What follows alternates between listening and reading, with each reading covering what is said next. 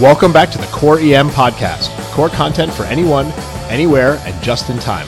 This is the official podcast of the NYU Bellevue EM Residency Program. Our conference today featured a journal update on the REVERT trial that's gotten a lot of notoriety in the foam world.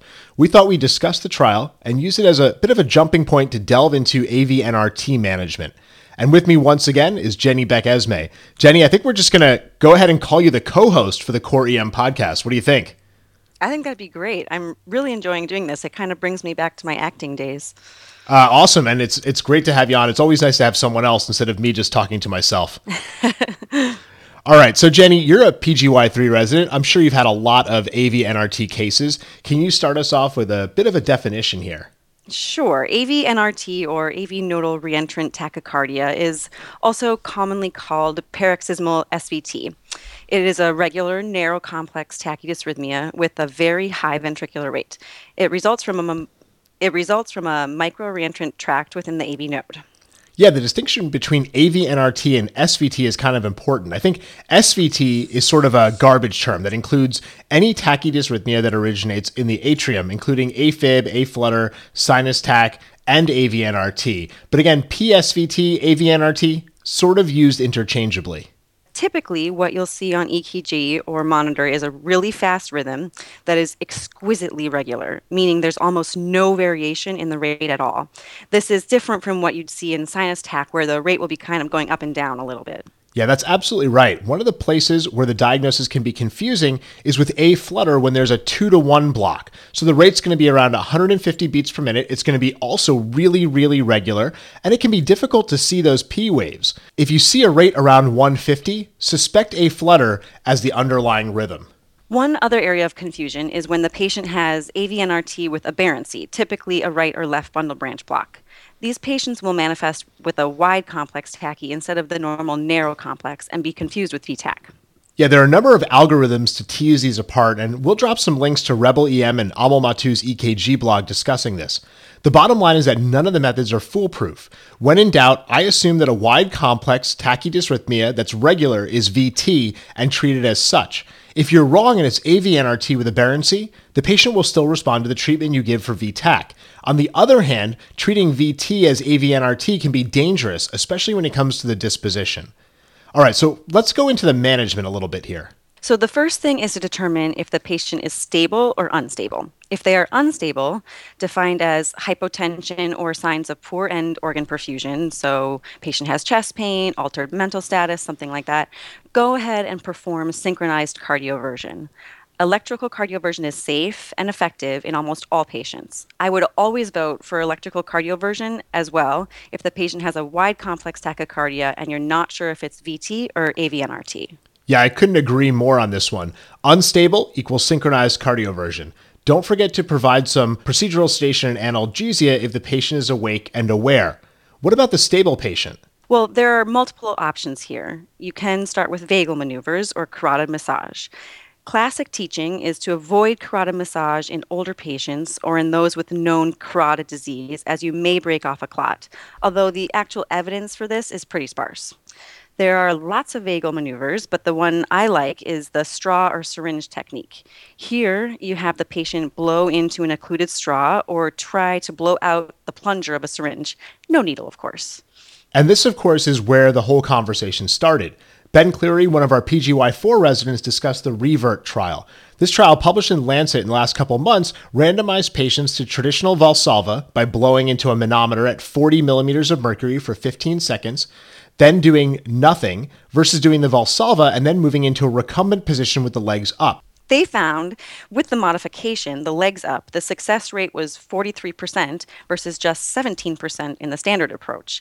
This gave a number needed to treat of 3.8, which is pretty incredible. Yeah, absolutely. And I think this is what we see quite often. We try the Valsalva, it doesn't work, we end up using a drug. Now, there's no downside or extra cost, so why not try this modified Valsalva? Now, Jenny, if the Valsalva doesn't work, what are you going to do next? Well, here you could go with either chemical cardioversion or electrical cardioversion. Chemical cardioversion is done either with adenosine, a complete AV nodal blocker, or with a calcium channel blocker like verapamil or diltiazem. Adenosine stops all conduction through the AV node allowing the heart to sort of reboot into sinus rhythm. It has a very short half-life, so it has to be pushed very quickly through a proximal IV, something antecubital or higher. When it works, you'll see a sinus pause followed by a resumption of sinus rhythm. We typically start with 6 milligrams and then double to 12 milligrams if the first dose doesn't work. Yeah, the standard approach is to use a 3-way stopcock to do a rapid bolus, but Brian Hayes and Michelle Lin posted a variation of this where you draw the adenosine in a flush into a single syringe and you push it together. This makes administration quicker, and from their and my experience, it works just as well. The problem with adenosine is that it makes patients feel terrible. Their heart stops and they feel like they're dying because, well, let's be honest, they actually are dying. I've had many patients who have had it before and they tell me I absolutely do not want that adenosine drug again. So what are the other chemical options? So the other option is calcium channel blockers. Verapamil was the standard of treatment prior to adenosine becoming available, and it works just as well. The caveat here is on these, it can unmask underlying heart disease by blocking the AV node and throw the patient into circulatory collapse. But there's a wealth of experience with the drug showing that it's pretty safe.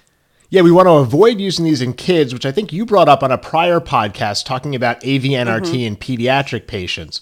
The dose here is 0.07 milligrams per kilogram given over 2 to 5 minutes. Now, if you don't have verapamil, diltiazem can be substituted, although it's less studied for this indication. Here, I'd probably use 0.25 milligrams per kilogram up to a max of about 30 milligrams, similar to what we use for rate control in atrial fibrillation with RVR. Now, I've used verapamil and diltiazem a number of times after listening to the RAGE podcast from March 2014, and we'll drop a link to that in the show notes. The nice thing is that it works just as well, doesn't give the patient that feeling of dying, and in my experience, patients are less likely to have an immediate AVNRT recurrence in the ED. Now, Jenny, you mentioned electrical cardioversion as well. Now, I like that option. Tell me more about that one. Of course you like that option better, Swami. You want to shock everything. Oh, yeah, of course. So electrical cardioversion is safe and effective, as mentioned earlier. And if chemical cardioversion doesn't work, or even as a first line, it's a reasonable option. Once again, always provide effective procedural sedation and analgesia for these patients. All right, so what's the disposition for patients with AVNRT who we either give a shock or we give a drug to convert them back into sinus rhythm? So most patients with AVNRT can go home after some brief monitoring. A first episode is fine to follow up with primary care, but repeat offenders should probably see a cardiologist as they may want to consider ablation. A couple of exceptions to the discharge to home are pediatric patients. The really young ones, not usually the teens, should be admitted and have CARDS consultation as they may be hiding a congenital cardiac defect in that SVT. Also, if the patient has ischemic symptoms, you should consider an ACS workup. Yeah, I generally don't send troponins on these patients as they're commonly going to be slightly elevated, but this doesn't usually indicate coronary artery disease, but rather a type 2 myocardial ischemia from the rate. And that's sort of a conversation for another day.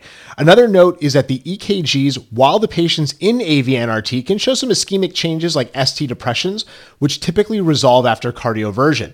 You don't need to chase these down unless they don't resolve or the patient has ischemic symptoms either before or after the conversion. Jenny, you want to hit the listeners with the big take-home points here? Yes, I do. So first, AVNRT is a common tachydysrhythmia that results from a reentrant loop within the AV node. Second, unstable patients with AVNRT should be considered for immediate synchronized electrical cardioversion. And last, stable patients with AVNRT can have a trial of vagal maneuvers followed by chemical cardioversion with adenosine or verapamil and synchronized electrical cardioversion if the medical version fails. Excellent. Well, definitely head over to the Core EM site and check out our post on a simplified approach to tachydysrhythmias, which has some downloadable algorithms for diagnosis and management. Jenny, can you take us out? Well, that's all for the Core EM podcast this week. Come on over and check out the site at coreem.net, where we've got a ton of great core content, emergency medicine. This Wednesday, we'll have a post up on AVNRT reviewing all the things we discussed here, which will be a perfect spaced repetition to solidify this information. And we'll have a journal update on Thursday discussing an article on ketamine versus morphine for acute pain in the ED. Don't forget to check us out on our Facebook page, follow us on Google+, and on Twitter, where our handle is @core_EM. Thanks, and see you guys next week.